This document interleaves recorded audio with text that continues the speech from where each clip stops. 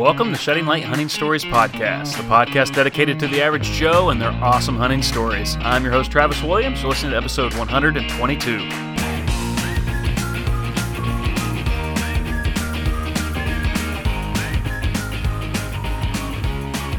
What are your passions?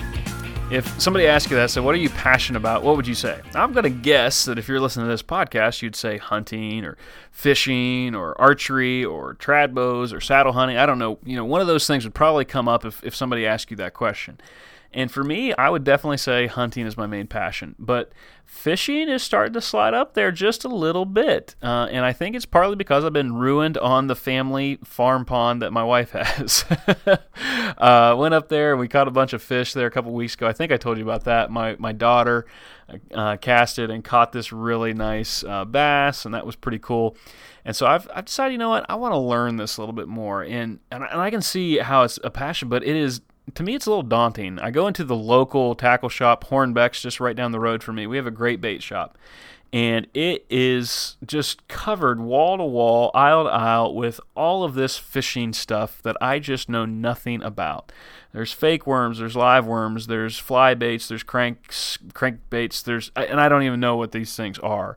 I had to go in the other day and just fess up to the guy that's there. He's like, "What are you looking for?" I was like, "I have no idea, and I need you to tell me what I'm looking for." So he kind of taught me about, the basics of bass fishing, some of the things that I would need in order to do that.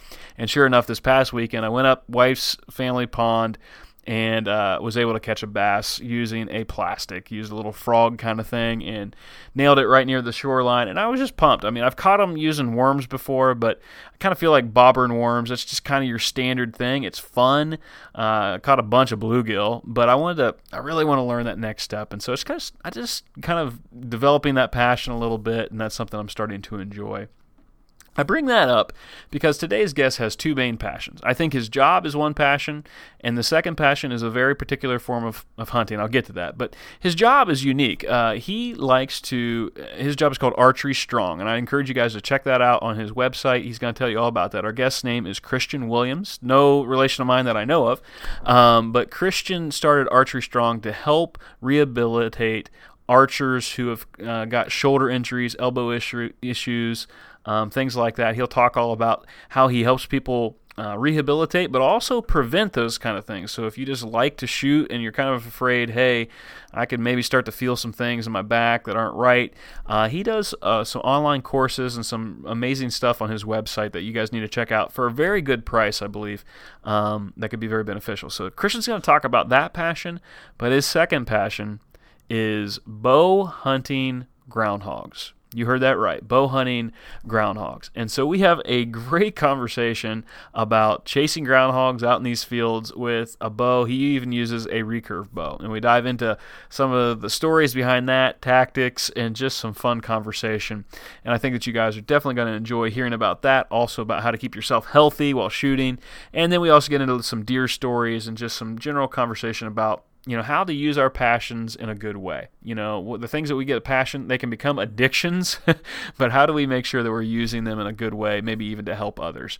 And that's what Christian does. So, without further ado, we're going to jump right in. Here is Christian Williams.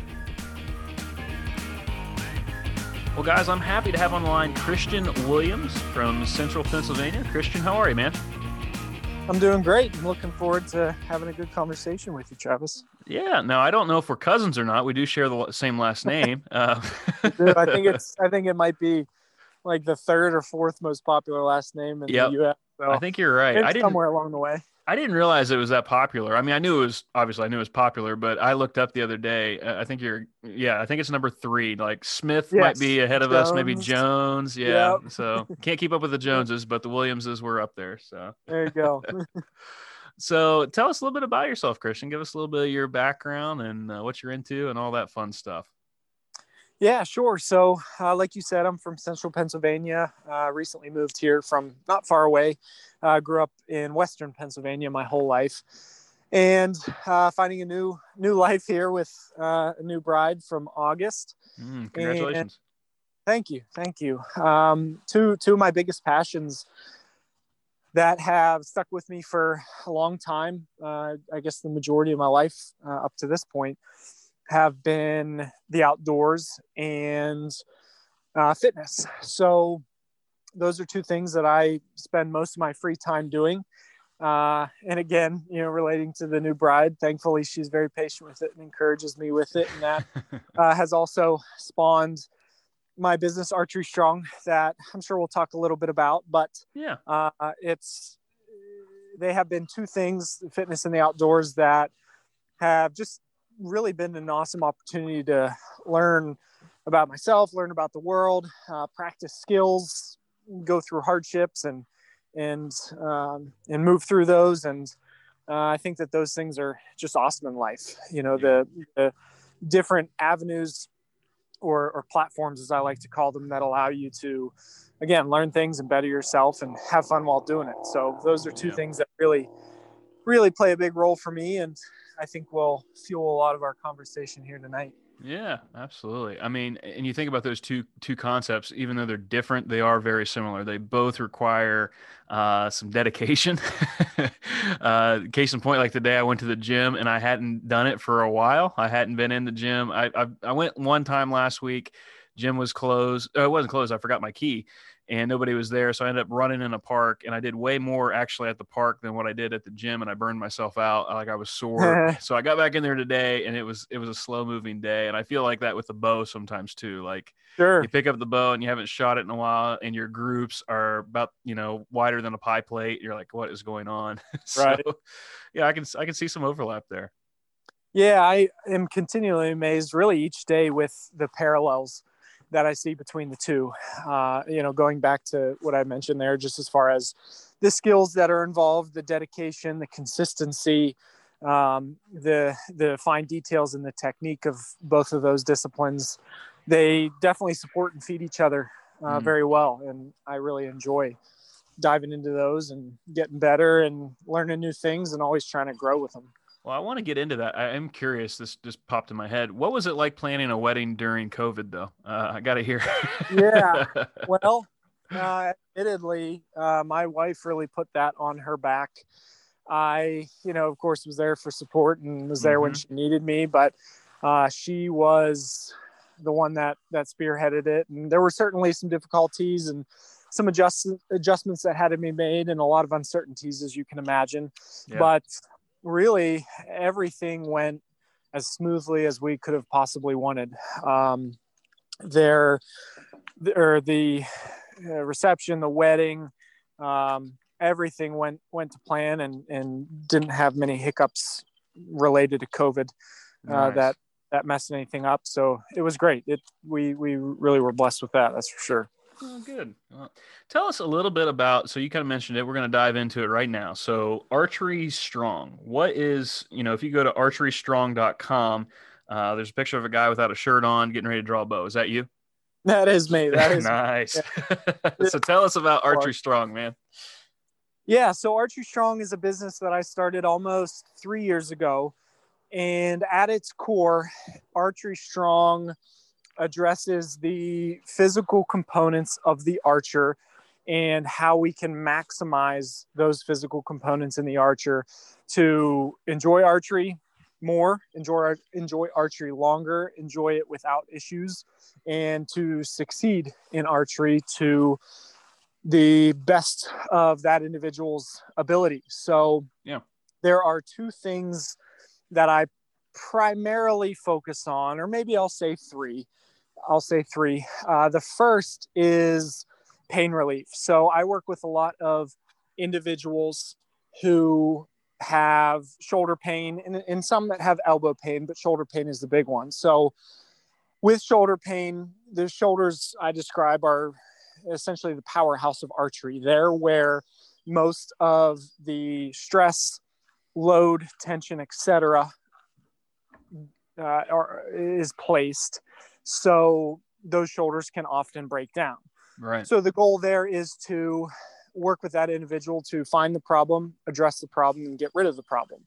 The second thing that I work with for Archery Strong is injury prevention. So you might have an archer that is healthy, is feeling good, not having issues, and wants to stay that way. So the goal there is to maximize shoulder function, how those shoulders work, upper back as well, the whole shoulder girdle and upper body truly, and making sure that everything is up to par with where it needs to be to withstand the demands of archery. Mm-hmm. And then the third and final piece that I focus on is a performance component. And this is a component that's often more for the serious archer who shoots a lot. I work with some target archers, some competitive archers in maximizing their strength, their stability, their stamina to be able to have successful practice sessions and to be able to perform, whether it's on the range, at a competition, etc. So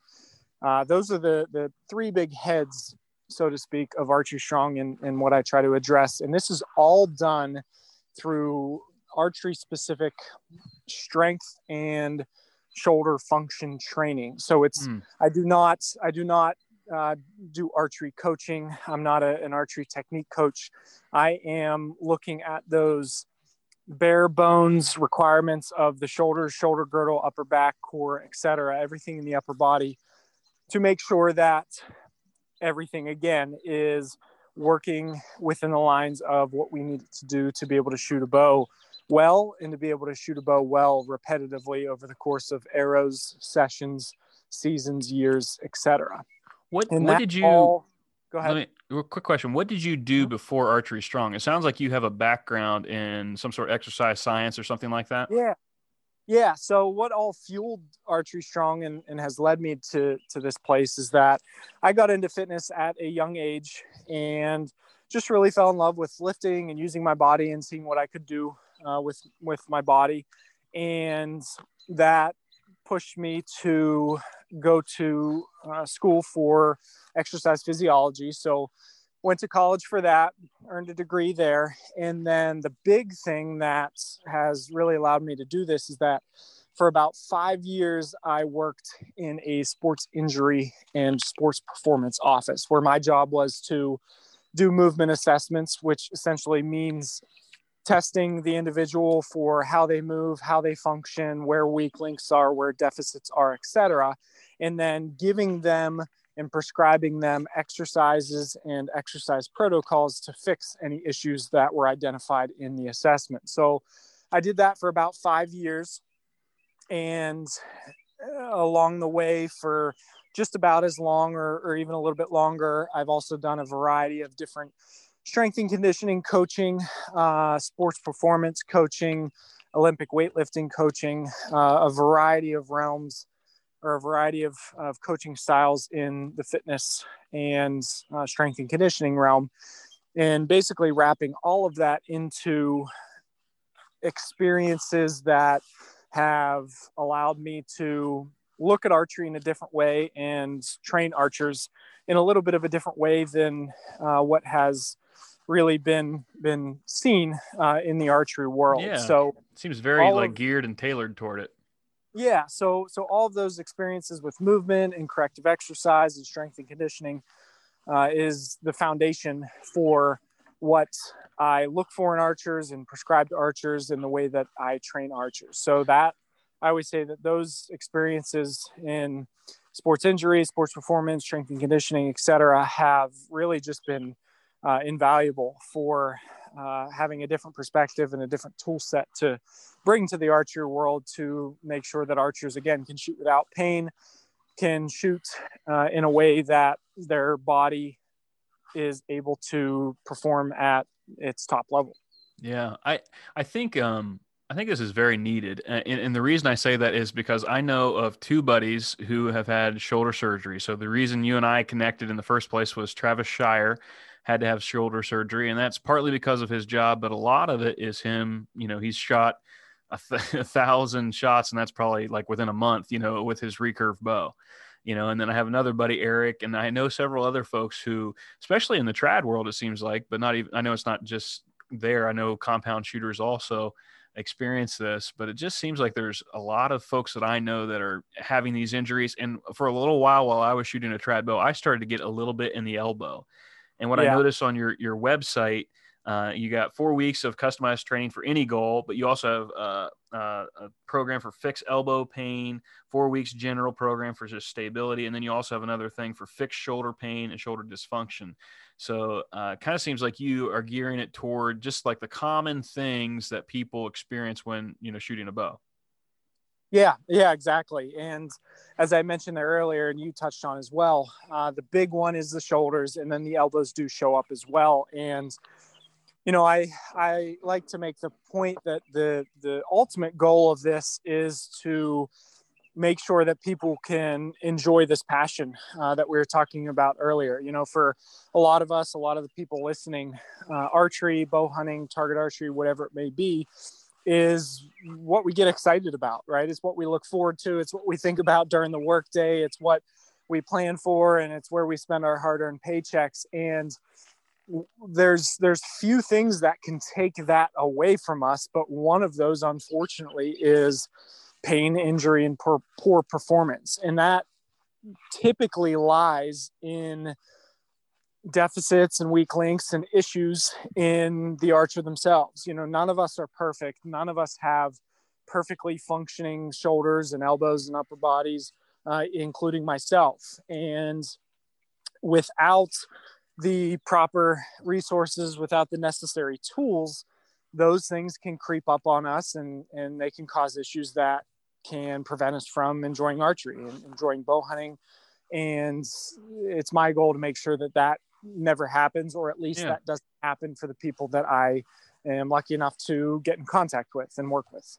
What would you say? I want to ask you just one question related to this. And Sure. then if people want more information, I encourage them to go to archerystrong.com and check out your stuff. But what's the biggest mistake you think most guys make or girls make whenever it comes to archery? Is there a common thing that you have seen that causes, these problems to start? Is it form, too much weight, improper technique? What do you think is like the main culprit of most of the issues that you come across, Christian?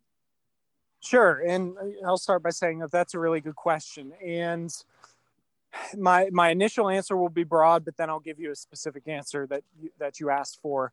And the reason why I say the initial answer will be broad is because everything that you said there plays a role and does show up. Technique, form, too much poundage, all of those things that you had mentioned and more play a role in individuals having issues and having problems when it comes to archery. However, the primary thing I see, and it's really simple on a surface level, more complex when you get down into it, but the primary thing that I see is that many of us, including myself at times, view archery as a simple, non-demanding task where we think, hey, I love archery. I love to shoot my bow. I'm going to go out. I'm going to shoot my bow. I'm going to shoot my bow a lot. Yep. I'm going to shoot my bow to get better. And the thing that will often get individuals into trouble is that archery is a repetitive load activity by nature. And what I mean by that is when we go out to shoot our bow, at least for practice, not for hunts, but for practice, when we go out to shoot our bow, we don't shoot it once, we don't shoot it twice. Most of us are shooting at least half a dozen or a dozen arrows, if not many, many more. Yep. And what ends up happening is that it's not that shooting one arrow is typically the issue. It's that the repetitive load, arrow after arrow, draw after draw, shot after shot, builds stress in the tissues, the joints, the muscles, etc. And we all have to have a certain threshold or a certain amount of tolerance for that load that is accumulating. The way I describe it is if you picture a dam and then you picture the water level that is rising on a dam. All of us have a certain thickness and height to our dam. And the more we shoot, the more poundage we shoot, the higher that water level is rising. Mm. And as you can picture, as you're hearing us talk about this, if that dam is not equipped, if it's not big enough, if it's not fortified enough to withstand the water level that you're taking on, then as you can imagine, you're going to run into problems. So what ends up happening is the tissues, joints, muscles, ligaments, etc., aren't equipped in some individuals to handle the amount of shooting that you want to do. And as you said, when you asked the question, of course, poundage and arrow volume and technique and all of these things are very important and they play a role. However, I've worked with individuals who are coaches. So they know their form, they know their technique. They're shooting light bows. They're shooting very reasonable arrow volumes, but they're still running into problems. And whether it's that individual or it's somebody who's shooting a high poundage, high arrow volume, etc., we have to look and make sure that that archer has equipped, again, those tissues, muscles, ligaments, etc., to handle this repetitive load activity that we're doing. And, again, I'll go back to the thought or the idea that we don't often look at archery as a demanding activity, right? Well, I draw and I shoot and I don't get out of breath. It's not overly strenuous, but the snake in the weeds there is the repetition. And that's where it all builds. That's where that water level of stress, so to speak, rises. And eventually, if not equipped to withstand that water level, that dam will give way, crack, etc. And that's where pain, issues, injury begin to show themselves. Gotcha. That makes sense. And I think it's the reason that whenever I was in football, they did conditioning and they followed conditioning by two-a-days. They were trying to prepare us for the actual game. And I think sometimes with archery, there's that we're preparing to release one arrow. But most of the work is actually on the front end. You know what I mean? It's almost reversed. And so I think there's some good tips there that you give. And I'd encourage you guys to check out your website. It's just crisp and clean. It's very simple. And something I would say that I like about you rate this as your philosophy. I believe the human heart possesses an innate desire for challenge and adventure. And so I want to kind of transition to hearing about some of your adventures. So how did you get this passion for archery in the first place? Oh, it's one of my favorite stories. And this is where before our call, I told you I might get a little long-winded, but as I mentioned, I've enjoyed the outdoors for as long as I can remember. I'm blessed to have a dad that's introduced me to the outdoors. He got me into the outdoors in as many ways and in as many opportunities as he could, whether that be with hunting or fishing or hiking. So I've spent a lot of time doing those different things. But what really propelled me into archery, and more specifically bow hunting, was that when I was a teenager, I had got into CrossFit and competitive Olympic weightlifting and spent some time there. Really enjoyed that, really put all my marbles into that, had a lot of fun, had a lot of growth, but had a few things happen that led me to kind of pull back from it. And when I did that, I was searching for something else that I could invest myself into and grow into and challenge myself with, as you had just read that sentence there on the website. And it was that at that time that I really started to spend time behind the bow.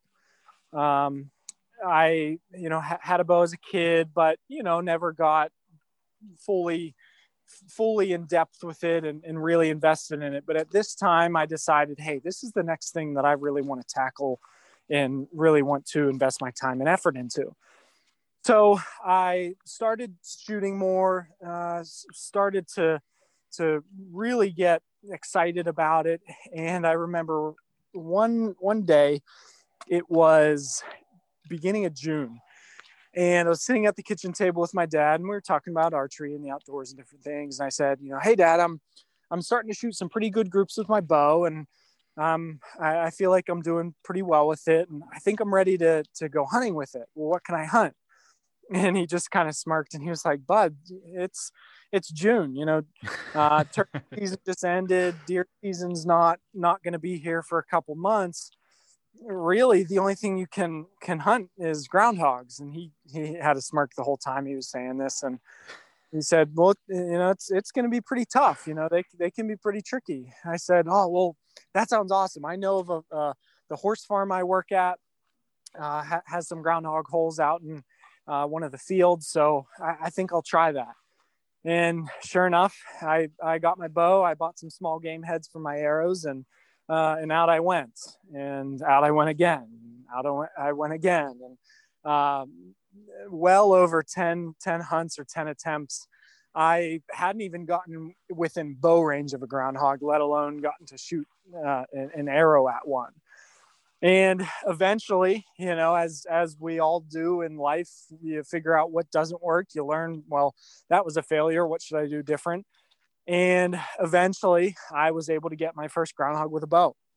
So from there, I was just absolutely hooked. I was knocking on farmers' doors and going around my hometown of Mars, Pennsylvania, trying to find more places where I could hunt groundhogs with a bow, and just really dove head deep into that. And I'm curious, what were people's responses to that? Did you tell them that you're going to shoot them with a bow, or what? Did you get any funny responses, or weird looks from farmers about that sort of thing? Not at that time. And one of the reasons for that, which will kind of propel us into one of my next favorite stories, is the first farm that I hunted groundhogs on was a horse farm that I helped run since I was, a teenager, and spent a lot of time there. Really knew the landowner very, very well, a single older woman. And being a horse farm, she didn't like guns. Guns concerned her with stray bullets, with ricocheting, etc. So she didn't allow anyone to hunt. But if she was going to allow hunting, she was going to allow archery hunting due to the fact that it tended to be more safe. So I was good there. The second farm I got permission to was a really good family friend who knew I was getting into archery. He was excited about it because he was a big archery hunter himself. So he said, "Hey, have at it." The third farm, and the main farm that has allowed me to successfully do this and learn how to effectively hunt these things with a bow, is a farm just outside of my hometown in Mars, PA. And this farm is smack dab in one of the fastest growing townships and suburbs in the country. And that is Cranberry Township in Southwest PA. And this gentleman, this old farmer, he is now in his early to mid 80s. He bought the farm right out of high school from his parents and started farming it with his brother. And he's been there all his life, farmed it all his life. And in the meantime, the suburbs and housing developments and everything is just absolutely blowing up around him. He continues to farm his land despite 1 acre going for up to $100,000 in that area. He keeps that farm and he keeps farming it. However, because of the sprawling housing developments and the suburbs popping up, not only is it not safe, legal, or ethical to hunt with a firearm, but in that area, it's unlawful to discharge a rifle just in general. So with that being the case, this farm has truly become overrun with groundhogs because there aren't many people who are going to hunt them with anything but a rifle. So right. The groundhogs have just totally exploded, just holes everywhere, causing issues with the land, danger to farm equipment, his cattle, crops, of course, etc. So he was the third door that I knocked on. And I remember I went there with my dad. I was a teenager. He went with me, and we told the farmer what he wanted to do. And I remember the farmer just hanging his head down and shaking his head and saying, "Oh man, we've got hundreds of groundhogs. Please get rid of them." And as far as he was concerned, he did not care how I got rid of them. He just wanted some of them gone, or at least, damage control done, and keep that population at bay. So nonetheless, I started hunting the groundhogs on that farm. And when I started hunting that farm, I was towards the end of my undergrad career. I was working just about full time at the sports injury office I had mentioned. But I was keeping my schedule at all possible open each day, either morning or evening, to be able to hunt that farm. And I made it a goal to try to kill and remove 100 groundhogs with a bow for that farmer that summer. Wow. That's incredible. And it's one of the only things that I will brag about it. And I'm not ashamed to say I'm bragging about it, but I was able to do that for that farmer. And, Man, that's impressive. And shake his hand and say, I was able to get rid of 100 groundhogs for you this summer. It was over 100 groundhogs. And I got to get into some groundhog hunting strategy here, because I have one that lives underneath my shed, and I have we've been having battles. He used to live over the hole and over the hill from my house, and that was fine. But now he's relocated back up underneath my shed, and I can't have it. So how are you getting close to these groundhogs? Like, what, you got any groundhog hunting tips? Yeah. This will not be found on any other podcast, by the way. This is exclusive to Shedding Light Hunting Stories. Go ahead. Awesome. Yeah, I love it. It's definitely a fun game. The two biggest tips for hunting them with a bow. The first one and the most important, and it kind of relates to deer hunting, is learning where the holes are on that specific farm. And of course, you don't learn where deer holes are, but you learn where bedding areas are, right? A groundhog hole is like a bedding area for a deer. Gotcha. So the first thing is learning, and I memorize the holes on specific farms, just knowing where they're at. That's the first key. Then the second key when hunting them with a bow is finding the best route that you can take to approach those holes, with a goal of trying to get as close to that hole as possible before you can ever see it. So if I just parked my truck and I know that there's a group or a line of holes, just like you have a scrape line, I know there's a line of holes on this part of the farm. What route can I take that I can get as close as possible without me ever seeing those holes, which in turn means those groundhogs never see me? Because a groundhog will pick you off, no problem, without any issues or concerns from 200 yards plus away.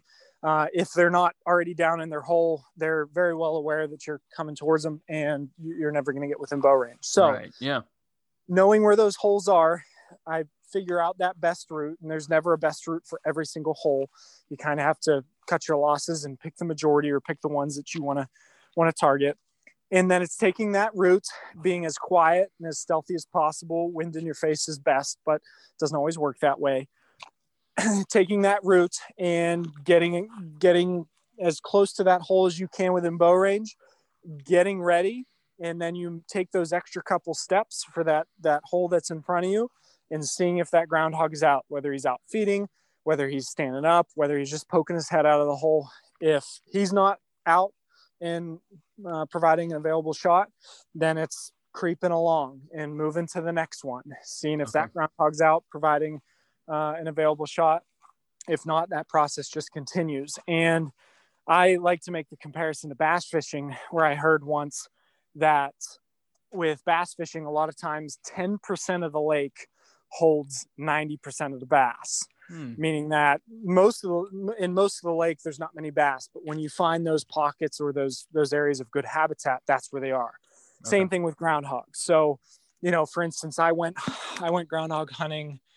Today's Tuesday, right? I went groundhog hunting last night, and I knew that there were two spots that I really wanted to try to approach and hunt the best that I could. One of those was pretty close to where my park was trucked. Or where my truck was parked, excuse me. And from there, parked my truck, got out of the truck, made my route that I wanted to take, and I was able to get one from that first attempt, I would say. And then from there, the next area that I wanted to hunt wasn't any closer than probably 200-300 yards. So long walk, getting it set up, planning out the route, getting in the right spot to start it, and then made that pass through or along a wood line that I wanted to hunt, and was able to get 2 there. So it's a lot of walking. It's a lot of fun, because there's a time where I'm sure most of us enjoy to just sit and take in nature, take in creation, and enjoy that style of hunting. But for me, I tend to be high strung, liking to move sometimes. And that's the exact way that I approach groundhog hunting. So I never, ever just sit and wait on a hole. I'm always walking, I'm always moving, I'm always planning the next route. So those are the 2 big keys, and I guess the basis of how I typically hunt them. Do you ever find getting between them and their hole, does that help? Like for a split second, do they kind of pause or freak out? I've been told that from my wife's uncle and his son, her cousin. And I had an experience I'll share with you in a second, but getting between them and their hole, does that help at all? It can in rare instances. So I would say, yes, that's true. But you've got to be perfectly between them and their hole. And you've got to catch them pretty far from their hole, which a lot of times they're, not more than, 10, 15 yards from their hole. But I have had a couple of times where, like you said, I know where the hole is and I'm creeping along. I may not see them. And all of a sudden I find that I'm exactly smack dab on a linear line between them and their hole.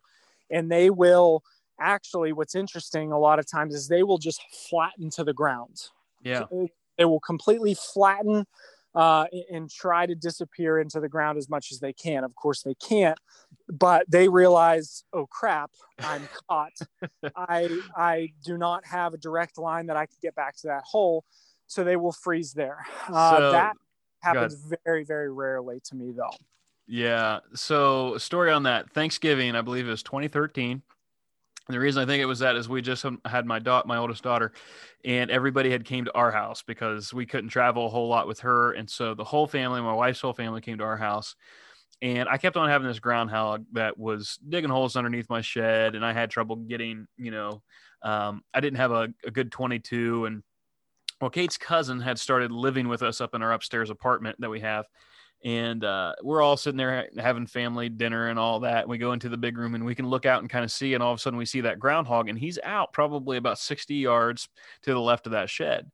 Mm-hmm. And Nick's like, I'm going to go get him. I was like, well, let me run upstairs. I'll get that gun. And he's like, well, he might not still be there. I'm like, well, I'll go get it. So I ran upstairs. I get the gun. I come down and I'm like, where's Nick? And all of the guys that are at the house are pasted to the window. And I'm like, what's going on? They're like, and we get out and I go up toward the window, and Nick has gotten this wrench, a big old wrench in his hand.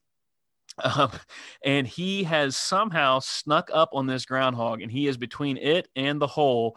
And we'll just say that the groundhog did not fare too well with that encounter. He ends up killing this groundhog. Like, all of us were just shocked that he was able to do that. But I think it was something about him in the hole, like he was somehow able to sneak in. His dad has also been able to do that quite a bit. Like, somehow gets out in the field and gets between them and their hole. And it, like you said, it kind of messes them up for a little bit. But yeah. I have not been that lucky. I can't even shoot. Like, I stick my head out the window to get the gun raised, and he's gone, so it definitely is not an easy thing to do, I don't think. Yeah. It's really hard to catch them off, or catch them in a place where they're not paying attention at all, with coyotes and hawks and everything around, and people, of course, too, they're pretty on edge. So if you can see them, often most of the time they've already seen you. They got good eyes. Yeah.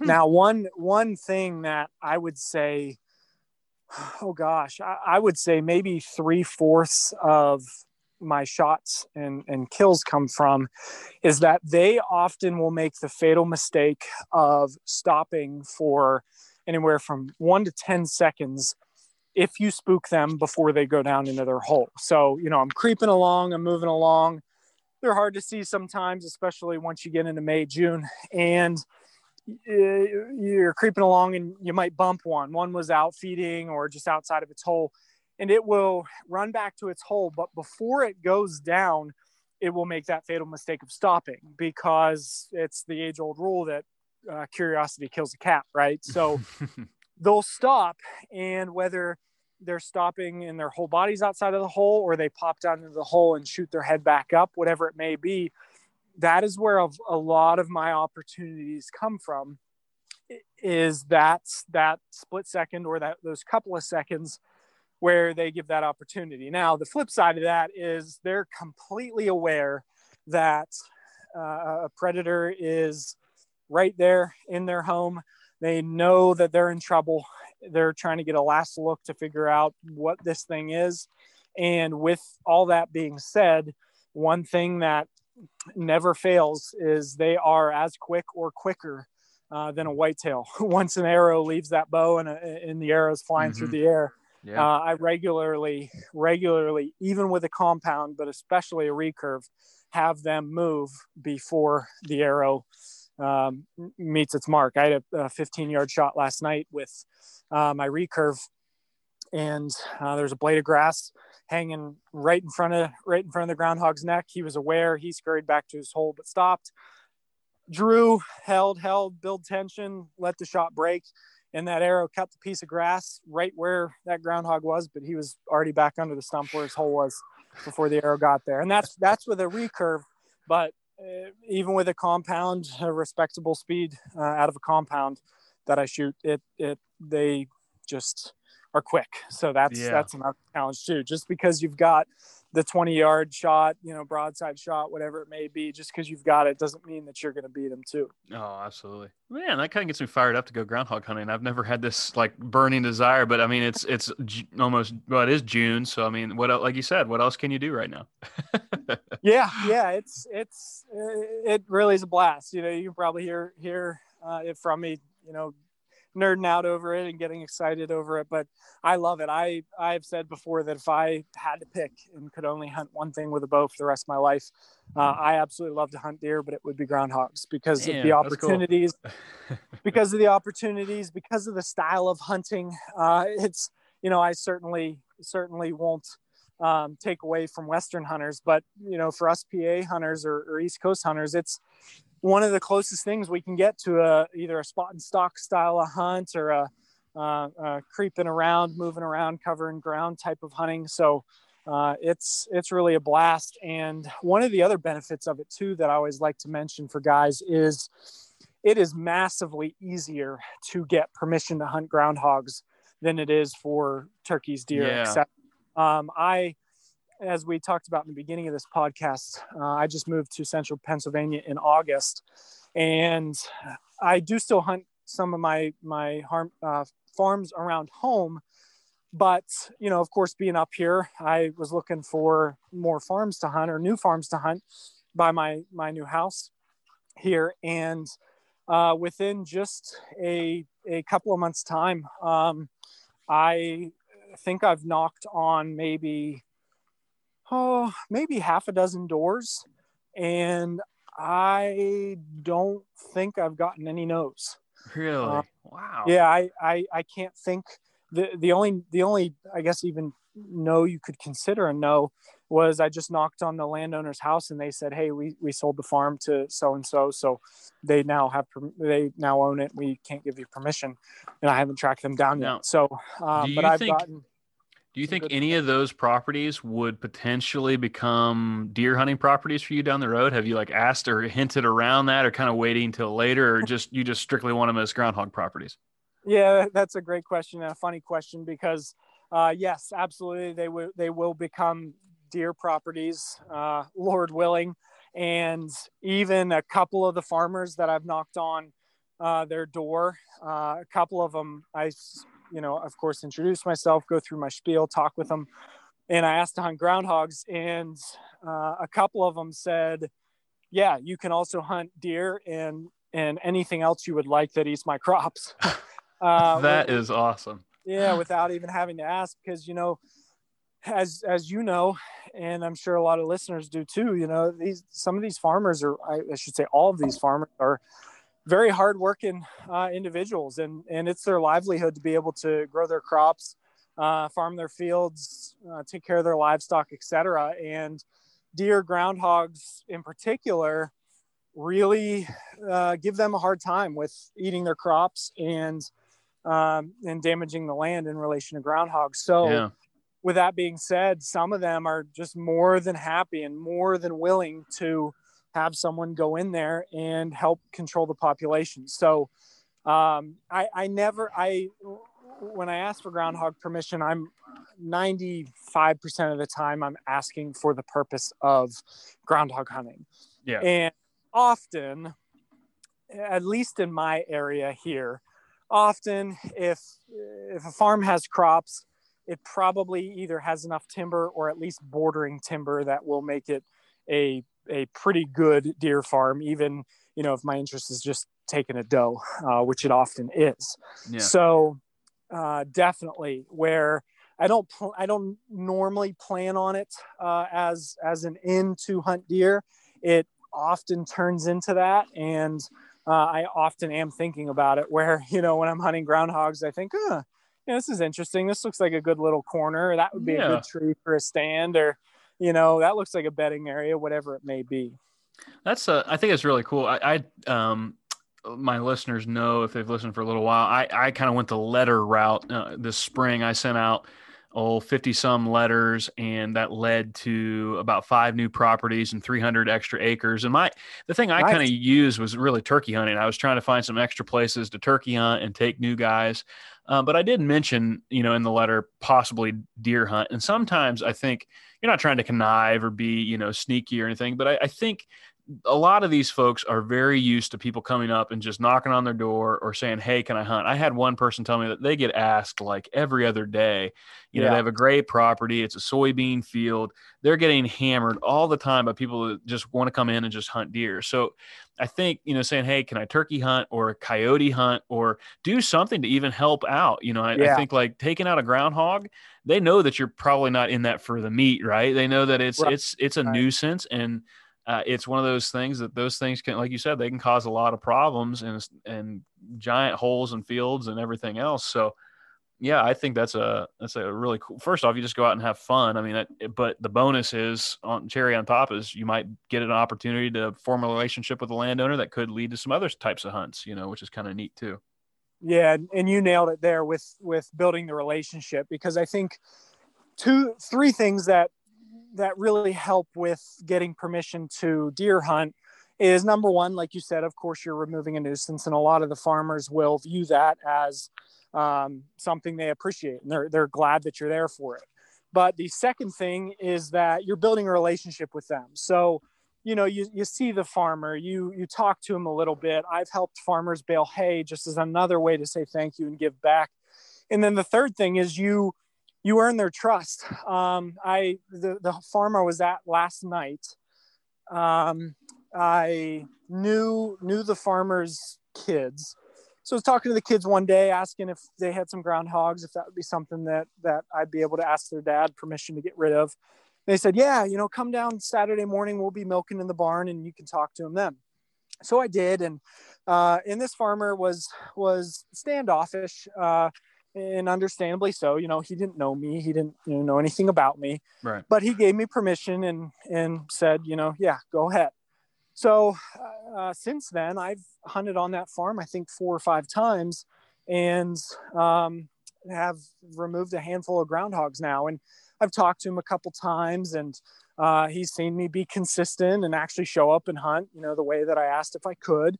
And, he sees me walking around the property and just kind of earn his trust and show the farmer that, hey, I'm serious about this. I do it the right way, and I do it the way that I had said I was going to. And last night when I was done hunting, I was putting my bow back in the truck and taking off my bino harness and whatnot. And he was driving by with the manure spreader, and he stopped his tractor and shut it off and said, "Hey, how many did you get tonight?" And I said, "Oh, I had a good night. It was is able to get 4. I got 2 up here by some of the old equipment and the corn silos, and got 2 down around the field edge. And he said, "Oh, awesome."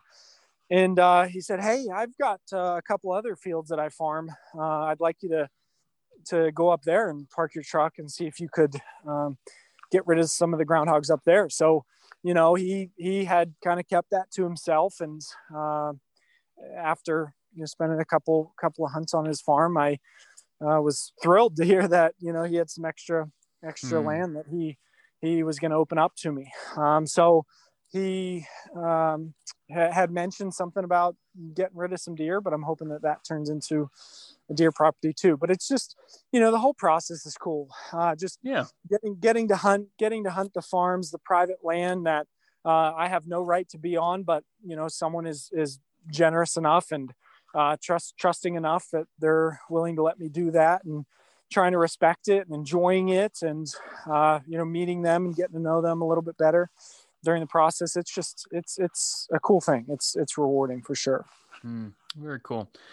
Well, I kind of want to transition just real quick. I want to hear, you mentioned that you have a passion for groundhogs, but I also kind of want to, I would be remiss if I didn't hear at least one deer story. So whenever you think about deer hunting, I'm starting to get the itch for that. Now you've kind of given me something to do in the meantime. I'm definitely going to have to do this groundhog. I've never thought about just going out specifically for that, but deer, tell us a little bit about, archery hunting for deer and some of your stories there. Yeah. So as you were saying that, I was racking my brain, what deer story could I tell? And although I've been talking a lot about groundhog hunting, I really do love to hunt deer with a bow. As you know, and everybody listening knows, they're a challenge to not only get within bow range of, but also to be able to make an accurate, ethical shot. And for me, figuring them out, learning about them, and beating them at their attempt at survival is one of the most challenging things that I've done to date. And I'm not that old, but I think that a lot of people probably feel similarly that man, it's challenging. And one hunt in particular that kind of ties this all together is where I had mentioned a little bit ago that I guess it would have been my first job was helping out at a horse farm. All my life, my mom has had horses and have been around horses and have enjoyed them. And she kept her horses at a farm that unfortunately is no longer still there, but a farm in Mars, PA, which is my hometown. And it's a small 60-acre farm, but man, to me, it's just a piece of paradise. Mm-hmm. I think that a lot of people probably have that one farm or property or piece of land that, just they love and just means everything to them. And so I grew up on this farm, helping run the farm, doing different things around the farm. And as I got into this passion of bow hunting, the one day I'd asked the landowner, hey, I was wondering, would you allow me to archery hunt for deer this fall? And I had mentioned before that she doesn't let anybody hunt, but she, with our relationship, was more than willing, and she was happy to have me. So I started hunting that farm and learning that farm and enjoying it. And it was a cool farm because it was basically a big rectangle, and right down the middle of the rectangle was a creek bottom. On one side of the rectangle was the horse pastures, and then the other side was big timber that had been logged a handful of years ago. So really great habitat, thick, diverse, and held a ton of deer, because in that town or Mars, PA, that area, there's a ton of deer, and as the housing developments go up, they continue to get denser and denser. And as I was learning this farm and had some success, been able to take a couple of doe, there was one night where I was in my absolute favorite stand. And this stand was towards one end of the farm, and it was right along the horse pasture.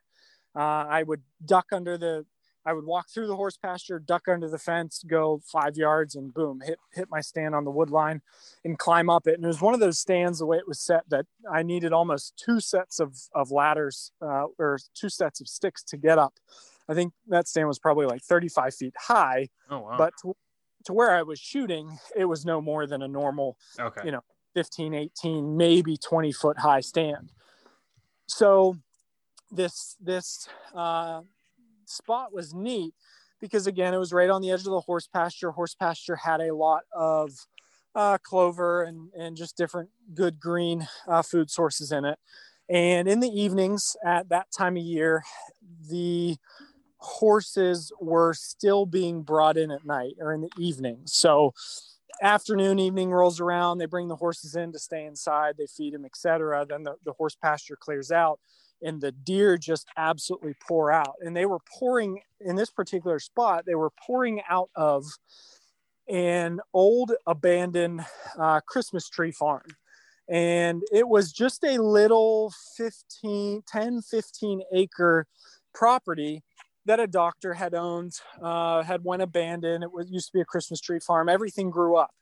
And essentially this little 10 acre piece of pines never got touched by absolutely anybody. Nobody ever went in it. It was all posted, again, abandoned. Nobody ever went in it. And on some of my best nights, on my best night, I counted 51 deer pour out of that Wow. 10 acre piece Yeah. into this green pasture.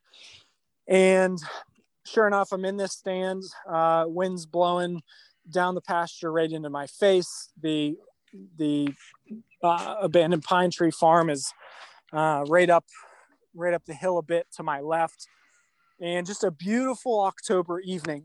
And I'm sitting in the stand and the deer start to pour out, and it's a big pasture. So you normally see them come out and you'd watch them for a bit and just get to enjoy the sights and the sounds and enjoy the evening. And it was really a waiting game to see if they would feed down into bow range. And a group of doe, about a dozen doe, feeding. Big, dark, mature doe is slowly feeding and slowly moving towards me. And at the time I was trying my hand a little bit in self-filming, which I never ended up following through with. Just wasn't my thing, but I was doing that night and getting all set up, and going through the process, and this doe's coming to within range, and she gets to about 34 yards and she's broadside, and camera is set on her. I'm just thinking about, how much I love this farm and this place, this little slice of heaven that I've always known, and get the camera on her, 34 yards, draw back, aim a little bit low, being that there was some decent distance to where she was at. And I let that arrow go, and she drops as I was anticipating. The arrow hits the mark. She takes off on a dead sprint, crashes right underneath of the horse pasture fence. And first thing I do is pull out my phone and call my dad and tell him, hey, doe down. I got a doe. I put a great shot on her. I watched her crash. And, the approval of dad, right? Saying, oh, awesome job. I'm so excited for you. Congratulations. Well done. Just, an awesome moment. And I hung up the phone, and as my dad always taught me, he said, hey, no matter what, just stay in the stand for at least a few minutes. Even if you see the deer crash, just let her have some time to make sure she expires, soak in the moment. And I was just sitting there up there in that stand, just soaking in the farm, soaking in the moment. And that was the hunt where, as I was sitting there, I just said, man, this right here to me is one of the most special, greatest experiences that I could have. I mean, this is just awesome. And I never want anybody to be prevented from enjoying a moment or an experience like this. And that was the moment, or that was the time when I decided that I was going to, on whatever capacity it was going to be, I wanted to start Archery Strong and help people with either shoulder injuries, shoulder pain, shoulder issues, whatever it may be, I wanted to see if there was something I could do. I had no idea. I had no idea if there was a need or an interest. I just thought, hey, this is a way that I could make sure that at least one person gets to enjoy these types of moments. And that was the night. It was, I don't remember the specific date, but it was towards the end of October. And that was just one that will always stick in my mind. And as I briefly had said earlier, that farm's no longer there. The landowner moved on and sold the farm, and it unfortunately is turning into a housing development like most of the farms in that area. But it's just a memory to me that will always stick out, will always be special, and certainly means a lot, and hopefully makes for a decent story. Yeah, it does, man. You paint a really awesome picture, and I think I've had those experiences in the woods too, where it just is. I don't, perfect is a strong word, but it's just pretty close. I mean, you're just sitting there enjoying the moment, taking a breath in, knowing that you made a good shot. That's just incredible. And then I think it's kind of neat, like you said, how that led to Archery Strong and your desire to help people. And I have to think that God maybe took a part in that, kind of place in that, because you're able to help people with something that is, a passion for them. I know you're helping my buddy Trav out and some other folks out that are definitely needing that. So I think that's really cool. Yeah. Well, thank you. I appreciate it. It's been a cool journey thus far. So I think that what that speaks to me, Christian, is I think whatever it is, like for me, I love hunting stories. So I took that passion and I turned it into this, a podcast. But obviously this is partly, guys that have listened to this is partly podcast about hunting stories, but it's also about faith and life and just lessons that we can learn. But I think it's important to take whatever it is. If you're like passionate about fitness, if you're passionate about archery, if you're passionate about, I don't know, groundhog hunting, whatever, whatever it is. And if you can find a way to take that and use it for some way to, something to make God smile. I don't think we do it to like earn his favor, but I think there's something about just using those little things that he gives us a passion about and trying to find some way to use it to either help somebody or do something like that. I don't know. What's your thoughts on that? Yeah, I think that you nailed it, Travis. In my, I guess, short years up to this point, I feel that I've seen numerous things happen in my life that are unique to my life, and recognizing them as some sort of bigger plan that, although sometimes I get discouraged and think, well, my life doesn't look like that, or my journey doesn't look like that, or my path's different and I wish it were different. I've seen things that I know that God's just got his hand on and saying that, hey, this is your purpose. This is your thing for whatever time it may be, for whatever significance it may be. I need you here. This is for you. And this is how you're going to make an impact on other people and ultimately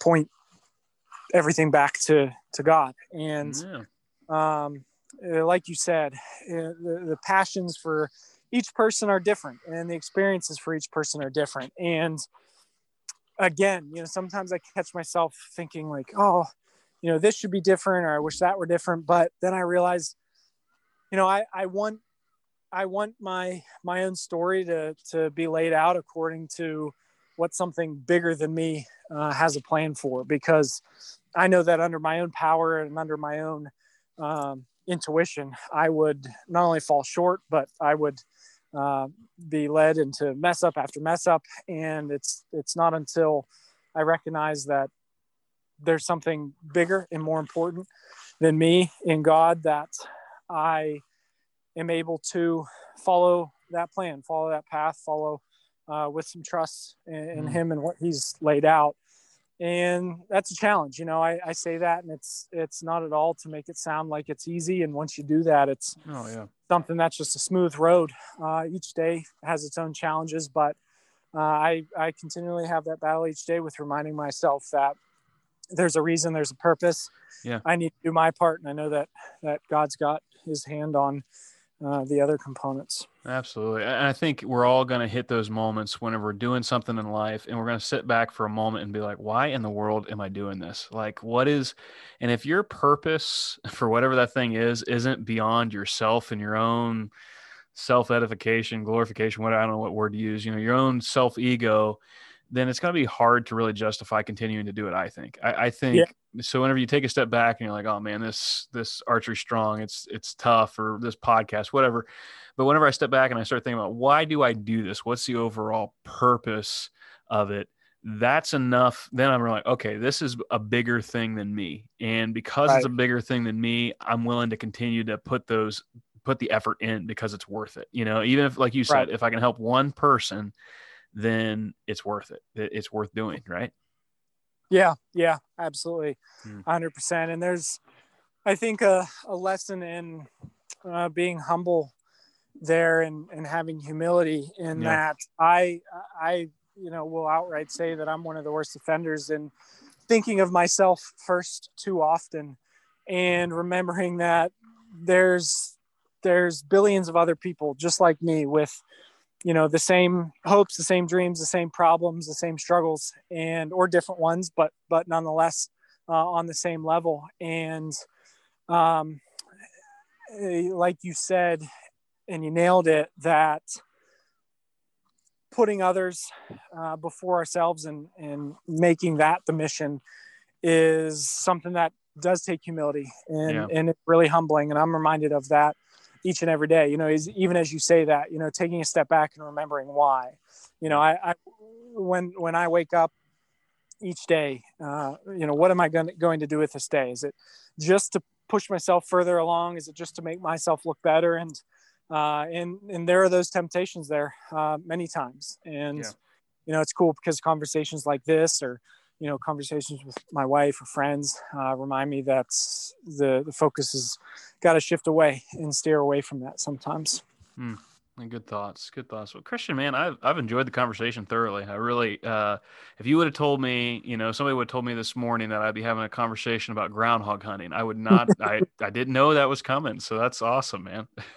Yeah, I really enjoyed it too, Travis. Thank you. That's good. Well, man, I appreciate what you're doing. Real quick, let's give a little bit of information. So if guys want to look up Archery Strong, archerystrong.com, that's pretty easy to remember. You guys are on Facebook and Instagram, right? Yeah. Yep. You nailed it. All right, cool. Yep. Well, I'd encourage guys to go check that out. And Christian, thank you so much. I hope that you have a great summer. Enjoy going after those groundhogs, and I hope to catch up with you soon. All right. Awesome. Thank you, Travis. I appreciate the conversation. Thank you.